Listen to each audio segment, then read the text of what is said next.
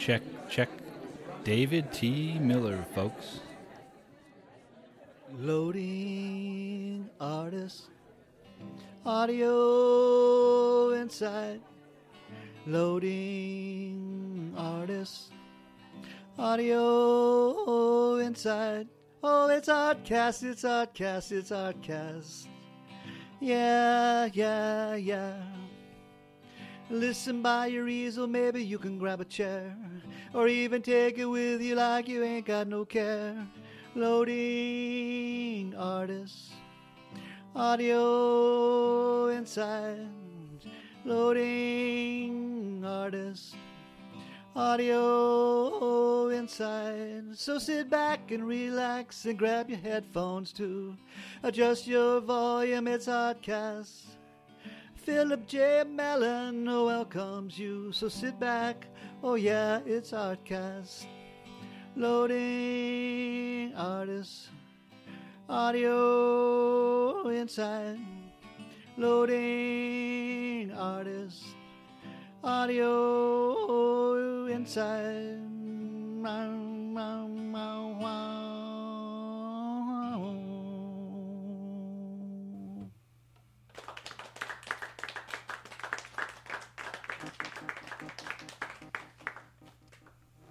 Hey, and welcome to Artcast.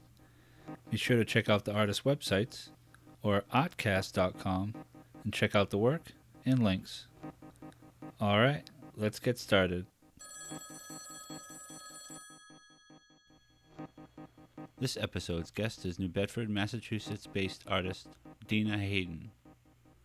In our conversation, we dig into Dena's inspiration for her work, her painting roots, decision to return to sculpture, as well as her use of kombucha culture, and how she might just be a colorist at heart, and more. And in some news, Dena's show opens at Esther Klein Gallery and the University City Science Center in Philadelphia, PA. That's at 3600 Market Street in West Philly. Reception on September 17th and runs through November. As the date draws closer, be sure to check out sciencecenter.org or kleinartgallery.org or hadendena.com for more info. All right, without further ado, the interview with Dena Haden. She starts things off by reading a Rumi quote. Listen in.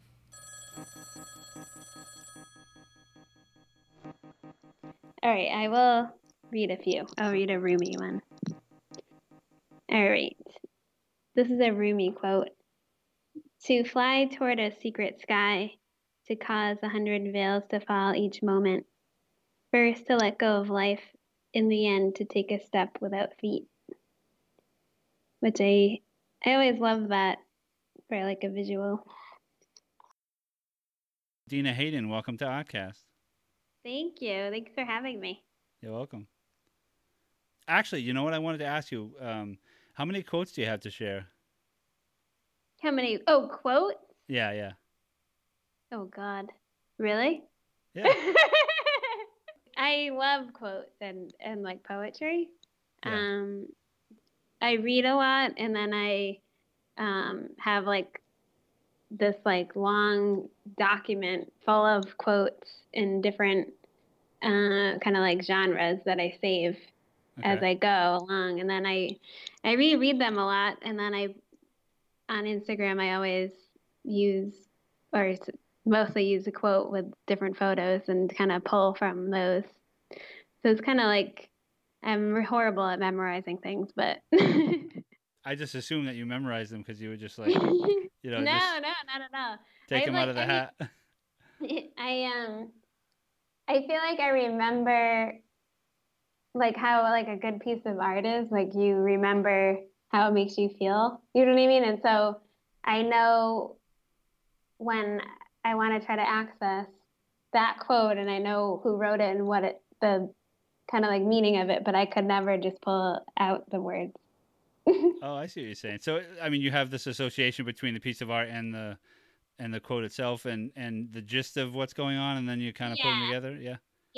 Yep. I have a horrible memory like that. But do you happen to have that little document next to you or whatever? Or?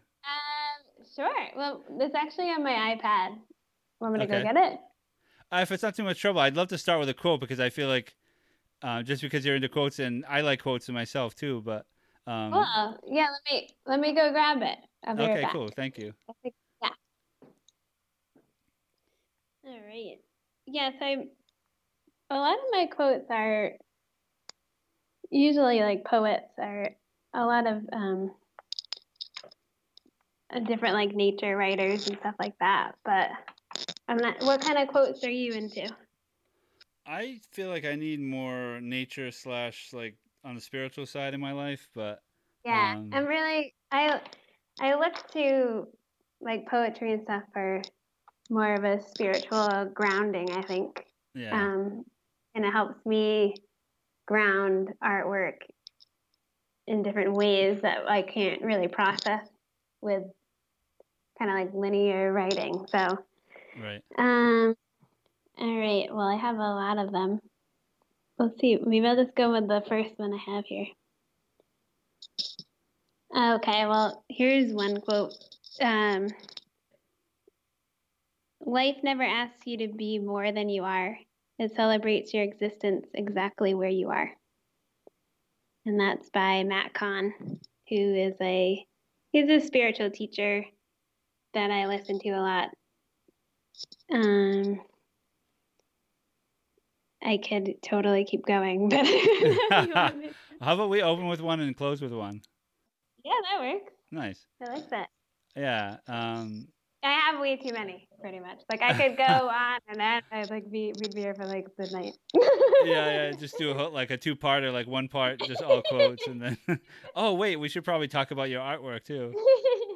Yeah. I know it's funny, but But, it's good okay. to save. Like it's super helpful for me to like if something's meaningful like that, literally copy and paste it, and otherwise you forget, and then you go to try to find it again, and you can't remember where it was, and so Yeah. it's a pretty easy practice to do, but.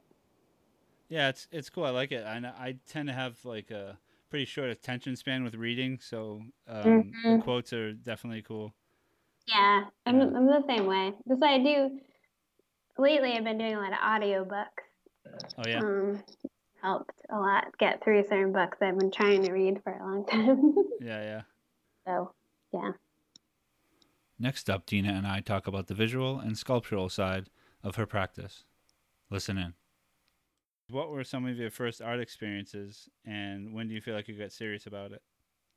I really got into art when I was young, like 4 or 5, like pretty much just started drawing all the time and building things. And so from there on, I was just like, I knew I always just loved drawing, and that was like how I communicated pretty much, and would build stuff out in the woods, and I just was like always plugged in that way. And then when I was in high school, I knew I wanted to study art, so pretty young, and then I went to undergrad for art, and yeah, so I took it seriously like since I was probably like a teenager, That's which cool. I feel lucky for that. Like I don't I mean in some ways it's not an easy path, but I just knew I loved it so much. So there's like not a question in my mind. I heard you say that you did some things in the woods when you were younger. Yeah, I was the youngest in my family, and I have a really big family, so people kind of just I didn't even know where I was, or just trusted I would like come home, and I would be out in the woods and build stuff, and with like berries and all this stuff in nature. And then I don't know, I just like I spent so much time outside, and then I would also draw all the time too. Yeah. But it was just like my way. I was in such an imaginative places. Like I think I just like loved being in those kind of like spaces. But um, yeah, which is funny because my like nature and using material from nature didn't really come back into my work until maybe like 8 years ago. And it did feel like, oh, I used to do this when I was like 5. You know what I mean? Yeah.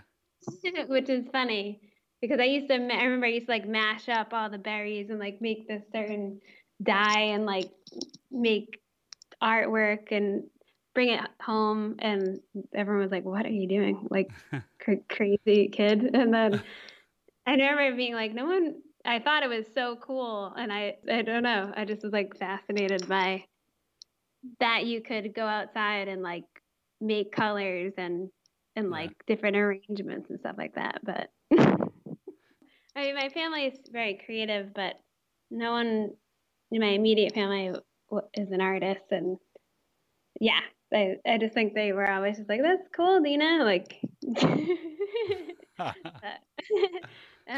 you know, I was just always like the black sheep kind of my family, like, but, you know, everyone, I feel like artists can typically be that in their family. Yeah.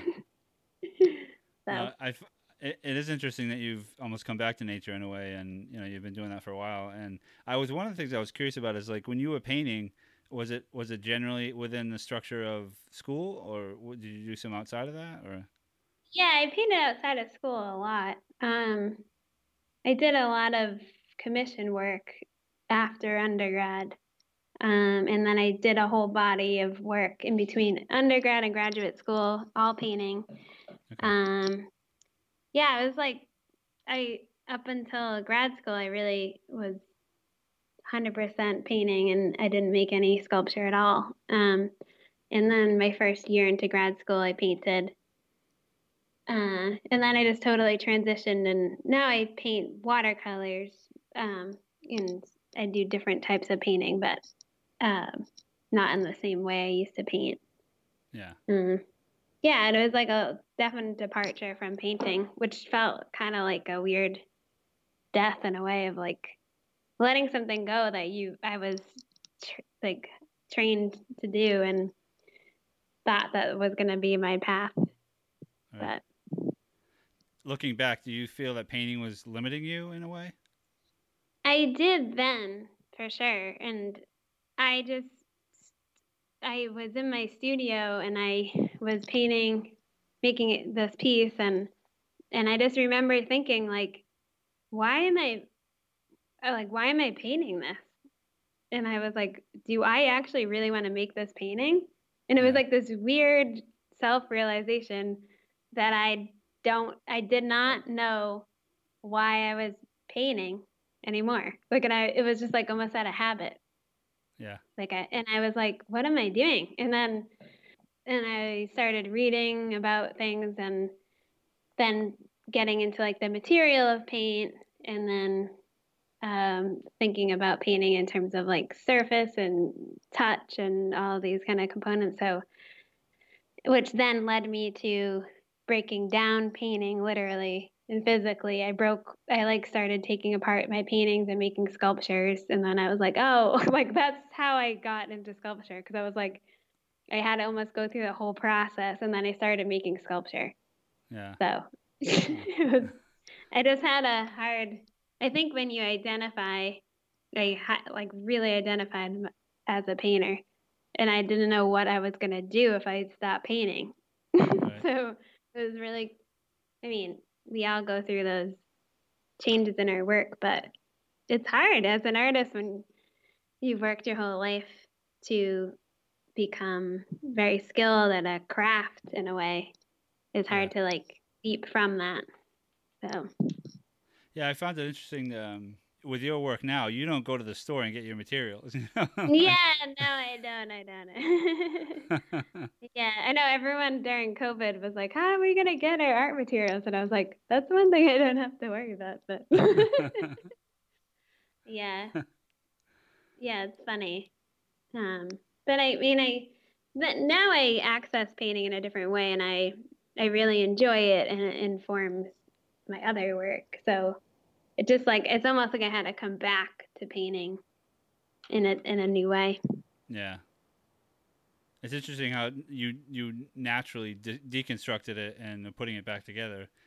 But, you know, it's not just in your mind that this is happening in your spirit. You know, it's like Yeah, it was so weird. That was literally, I just had almost like a breakdown. I was like, I was so extreme with it too. Like I made myself stay in my studio and like for like 2 weeks straight over winter break. And I just was like, I'm getting through this and I'm gonna figure this out. And I was like forcing myself to paint and then get like, it was just like this crazy experience that I didn't think I'd come through it. I actually thought I might be at my end of being an artist because I was like at a loss. yeah. And then I just kept making things and then listening to myself. And then I moved through it and then into this new work that felt so much more aligned with myself and like my life philosophy, like how I do other things. So, um, being an artist is difficult. It's like you're using your whole self to materialize something, and it can be energetically draining, and you're just like Yeah. really vulnerable. What do you spend the most time doing? Would you say looking, making, or thinking? Thinking of that question, I would say making. I do think a lot, but I'm always observing, and I notice that in my work when I'm creating, it's from observation of other things that I've like collected. So I'm always observing like how things connect or how like material feels or how light goes through it. And then it like culminates into a piece and kind of trickles into my work. So I feel like looking and then looking at my work a lot. Like I spend more time looking at a piece that I've made than making it for Yeah, sure. Yeah. And it's like definitely. I'll even be like, I'm gonna go work in my studio and then just stare at it for the whole night and then not do make anything. And it's like, but it is part of it, you know what I mean? Oh, definitely. Looking is important, and I don't know. I feel like you almost have to. There's many different things it can tell you, and Yeah, right. like which one of those things is. Is it all of them, or is it just one that is prevalent more so than say another? Right. I don't know. I get confused sometimes by what my work tells me, I and know. It's so weird. It does. yeah, It talks to you for yeah, sure. So weird. And you have to listen to it. You can't, that's the one thing I've learned, like through looking at it and being with it. It takes sometimes it's like, no, I want to do this. You know what I mean? You're like, damn it, I had this whole other vision for you. but don't you've worked on pieces for you've had pieces in the works for years, haven't you? Yeah, I'm pretty extreme like that. Yeah, Yeah, years.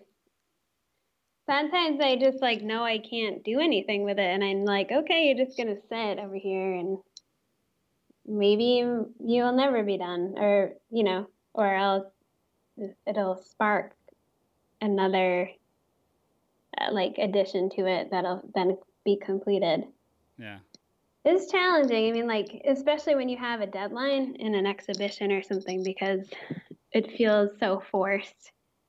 Um, so I really try hard to not force finish something for a show, which is hard. yeah. But yeah. There's this.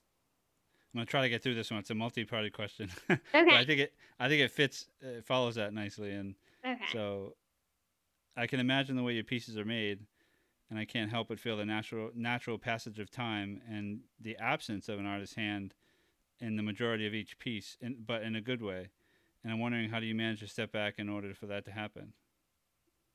Yeah, that's a good question. It's kind of one of those things that just like naturally happens that um it's almost like the pace of how I naturally do things in my life. And so when you kind of understand that rhythm of when you're creating or in deep contemplation or even like meditating or walking or hiking or doing things that are like your natural pace. That's how I feel about my work. It to force it through a process to have a finished piece is not why it exists. So I literally listen to the work and just stop completely if I need to, or I will work on something at the pace that it needs to kind of like evolve. Um, it reminds me of nature and how like plants grow um and evolve, but and how I kind of like watch it form and then maybe take some parts of it back and like it's like cultivating or something. And it's the same way like I grow the kombucha culture, and it's like cultivating the pieces. And then I like spending time with it so that it kind of like ruminates and becomes almost like a living thing that's like living with me. So I'm like, hey, like I check up on it and like look at it in the morning or at night with different light. And then I try to like, this sounds weird, but I try to like feel what it feels like to be with it. And that's kind of how I respond to making. Like if it feels complete, then it has like this full essence to it that I know is okay to like to move on and live on without any more like tinkering. Yeah. No, I like it. That's great. Now, what do you think while working? What do you think has affected more, you or the piece? That's so fun. That's a good. You have good questions. Thanks. Yeah, I do. I think about that a lot, actually. Like, I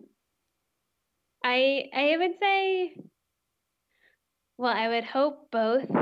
I know it affects me a lot, and I make work a lot for myself, and to feel calm and connected and actively participating in processing life. And so it works 100% works on me. I would hope that I'm building something that's coming into existence that is like has meaning and that other people can also have that experience in some way with it. Yeah.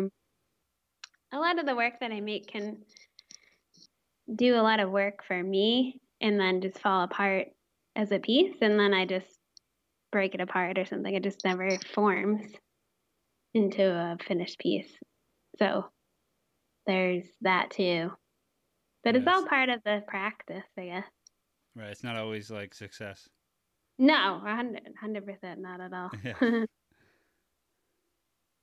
I might be jumping back to the beginning a little bit, but I was curious with the start of your process and how do you begin and what is your inspiration in the beginning of, say, like a particular piece or. Do you want me to speak to a particular piece or like in general, you think would be helpful? I was just going general, but if you're more led to a specific piece, that's fine too. I was just curious about.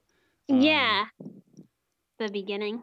Yeah, like, and the minute I typed this out, I thought, well, at this point, I wonder if the beginning's even a recognizable memory or whatever, like because with the lineage of or the nonlinear linear of a body of work. Yeah, I know, and that's a good point. Like one piece definitely feeds another, and then another piece can create an image or something in my mind that I want to accompany this other piece. So it is like cyclical.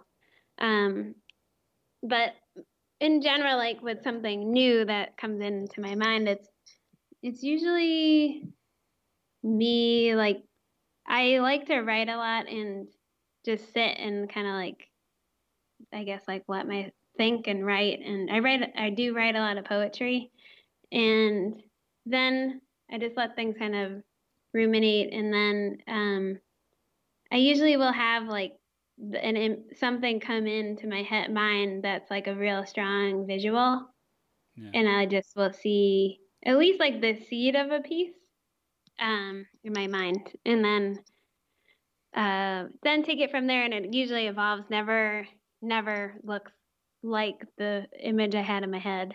And that, I guess, is what I've learned as I've gotten older.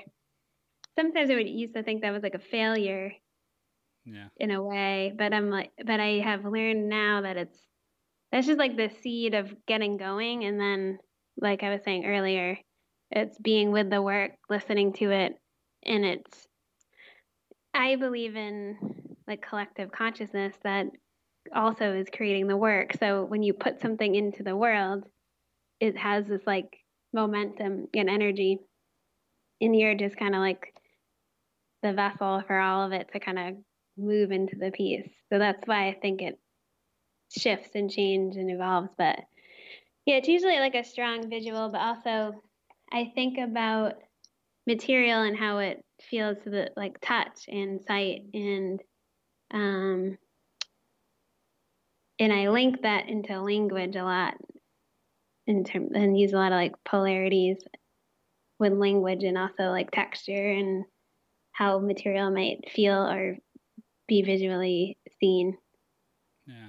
Do you think like material wise, like say metal with kombucha or like those kinds of differences Yeah, or exactly. Yeah, so like with in most of my work, I have a contrasting material or as far as I see it. So yeah, like the metal being like hard and metal, and it's like a surface that doesn't light doesn't penetrate through it. Um, so it's like hard, and then the kombucha is soft and stretches and is like yeah. a living material. So just kind of like bringing those pieces together. Um, and then I also use a lot of wax and wood and interfacing and different textiles. Yeah, I like the combination of the wax and the kombucha. I It's know, like that was crazy. yeah, I mean the way that light interacts with it, and it's Yeah. it's it's pretty cool.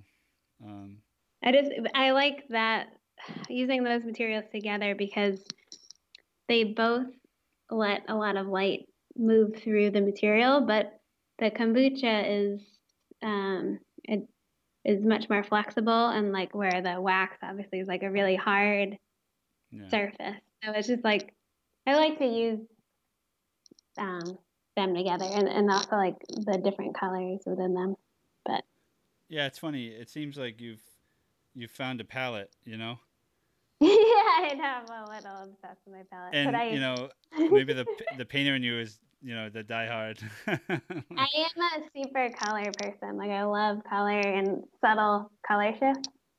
Yeah. Um, this new piece I'm working on I think it's like totally crazy, but it's like a muted green, and I think it's like insane that I'm using a different color.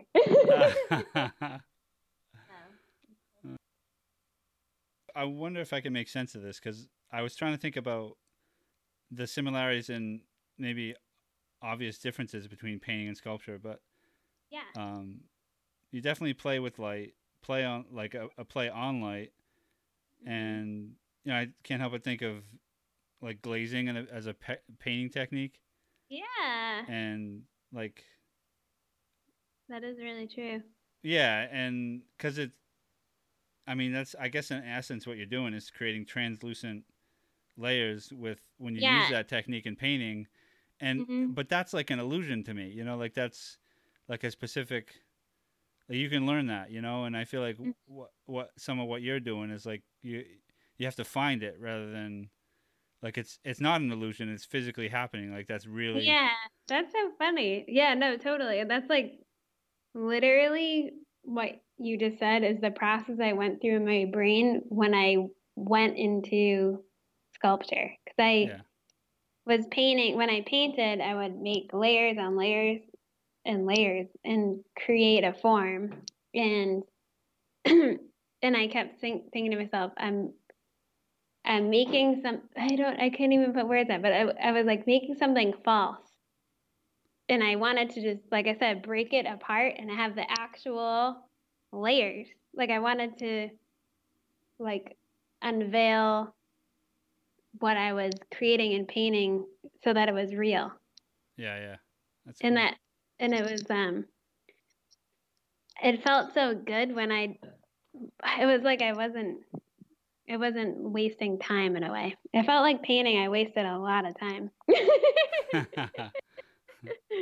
But The painters are gonna hate this episode, I guess. I love painting. I could talk about painting forever. I love it. It's just that I hit like a wall. I just got, it's like a bad relationship or something. I like a relationship that just like is overdone and you're like fighting with it. Like that was just like me and painting, and I was like, what am I doing? This is crazy. Yeah. My next question is like, I was wondering if you can use 3 to 5 words to describe your work. Definitely fragile. Yeah. Most of my pieces are fragile. I'm so bad at like being succinct. Seriously. There's no wrong answer. Yeah, I would say fragile, playful, and organic Yeah. are my three. No, I put together some words if you don't mind. Yeah, no, I'm sure yours are way better. No. Horrible. All right. So we have quiet, Yeah. time, Yep. being. And I broke my rules. I put together more than 5, but like transformation, Cool. witnessed, I like that word for that. Yeah. blessings, Yeah. observed, and dream catchers. Oh, that's awesome. You have to send me that list. Okay. Thank you. That's cool. Yeah. Yeah. No, definitely. That really makes sense. Yeah, I just feel like that I can see them just like moving slowly, like just swaying a little bit, like especially the ones that are. Yeah, they definitely do. It's weird. Like that's why I was saying being with them is part of the work. It's like they all move, and I'm always like, it's so hard to capture that to like share on your website or on social media. Yeah. You know, it's like they feel like they need to be with in person, but yeah, they Yeah, I think. moved slightly. Oh, sorry about that. Oh no, it's good. I think the I think the light is probably maybe the only side of it that you can capture in a photograph, like in a digital image. Yeah. And that really does help it in some way. I mean, of course, you can't have the other aspects, but yeah, and the light is, light is always changing if you're not in the interior space without windows. But like, just it's almost like watching a flower or a tree in the daylight. You know what I mean? It's like that. So, which deceased artist would you have liked to have spoken with? And what would you ask them? And what perhaps would you hope they would ask you if they knew who you were and your work? Does that make sense? Yeah, that does make sense. I would say Eva Hess. Yeah. Because she's so what was so inspiring to me and is still. And when I found her work and started reading about her work and how she got to her pieces, just seemed like her language and what she was trying to access was like what I was trying to access, almost like this sort of like portal of being and being very vulnerable and like alive and real. And I just hadn't seen that in any other artist in my whole life. So her work has always just struck me. I would probably ask her, this might not make any sense because she was alive during the time she was alive, but I guess what I would ask her is, I would want to hear from her and and like have a dialogue about what her process and what she was thinking about in her pieces and how that made her feel. But I would also ask her, okay, so do you have any advice for me living in 2020, having these same thoughts and like similar modes of making? And how do I live now and be present with the times we're living in and still make work in that light, but in this day and age, and not because like what I'm making I could have been making it in 1960. You know what I mean? So Yeah. just curious. Like I always am curious. Like what if she was alive right now? What would she be making? How do you feel about the term alchemy? I've been thinking about that for a while, or Yeah. like this week for some reason. I like the term. I like any words that are about transformation, pretty much. But alchemy, I do think it it had it has a feeling of like culmination and transformation and being present with like life and activity. So I like it. I do think that I'm also like in the business entrepreneurial world. I do see people use it way too much for like their business names, that it kind of bothers me. Oh yeah, alchemy. Yeah. Oh wow. That it's I like I feel that way because I think it's a really beautiful word. Yeah. The history and how like it's really like you can kind of interpret it in a lot of ways, and some I feel. Hmm. Yeah. Yeah, definitely. You know, it's funny you mentioned the entrepreneurial side of things, and Yeah. I wonder if you'd like to say a little bit about that side of what you're doing. I mean, for those that don't know, Yeah, about like co-creative and center. Yeah, yeah, yeah, yeah, totally. Do you want me just to talk about it? yeah. Like, what is it, and do you have? Yeah. Any like thoughts about being an artist within community and as Yeah, an I guess the architect? importance of community and like maybe why you started it, the Yeah. co-creative center. Yeah. So um, alongside having an art practice, I like a lot of us realize, like I'm sure that's why you're doing the podcast too. I'm sure to connect with other artists. Yeah, Um, and I was making work kind of like in the silo, and after after grad school, and just I really felt that my work had no meaning, almost like without artists to talk to about the work and like grow together and evolve. So I joined a crit group in Boston, and it totally just changed my spirits about everything. And it just reminded me how much community meant to an artist and being a participant in your own town or city.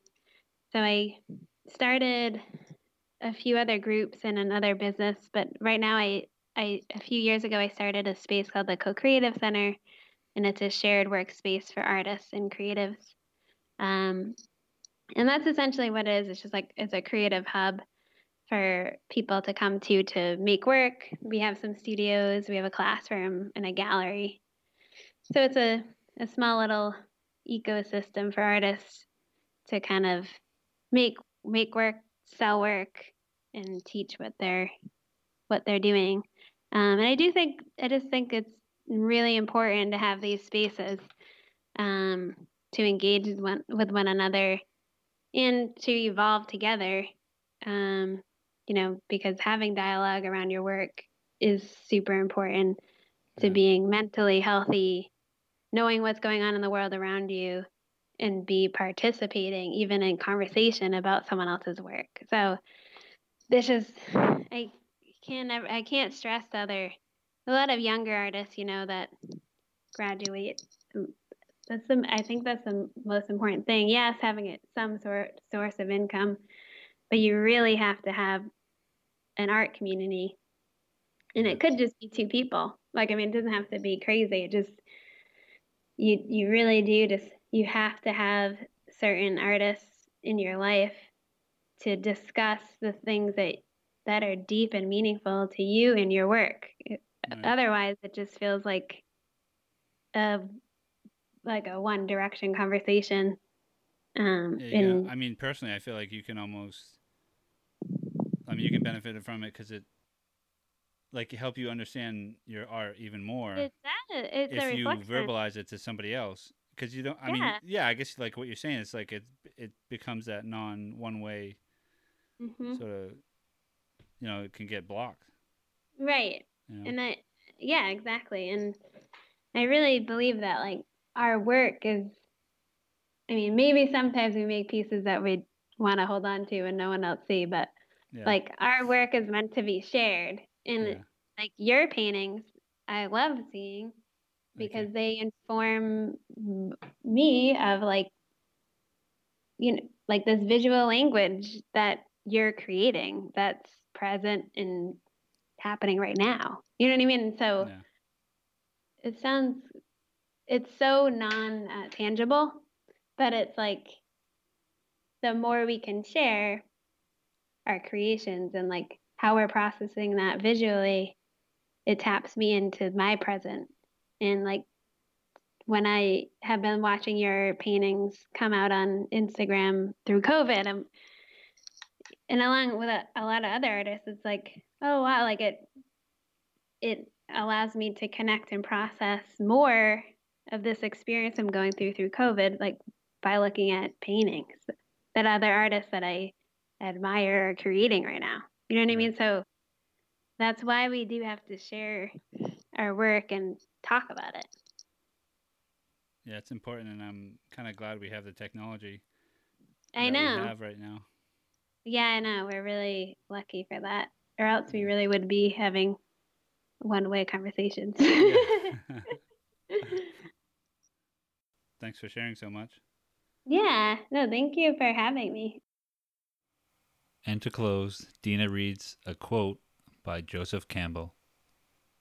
Okay, this is Joseph Campbell. People say that what we're all seeking is a meaning for life. I don't think that's what we're really seeking. I think that what we're seeking is an experience of being alive, so that our life experiences on the purely physical plane will have resonances with our own innermost being and reality, so that we actually feel the rapture of being alive. Big thanks to Dena Haden for being on the show. And if you're in the Philadelphia area, coming up this September at Esther Klein Gallery at University City Science Center, that's 3600 Market Street, Philadelphia, PA. The opening is on September 17th, and the show runs through November. As we get closer, check out sciencecenter.org or kleinartgallery.org for more info. Thanks, Dena, and congratulations. Check out her show. This has been Artcast. I'm your host, Philip J. Mellon. Thanks for listening, and keep the dialogue going. Woo! Okay, wait. Let me ask you this. Define abstract art.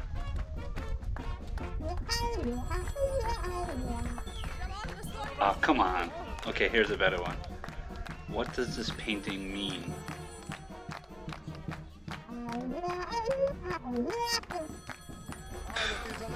I'm getting nowhere with this. Forget it. Artcast home is ahtcast.com. Thanks again.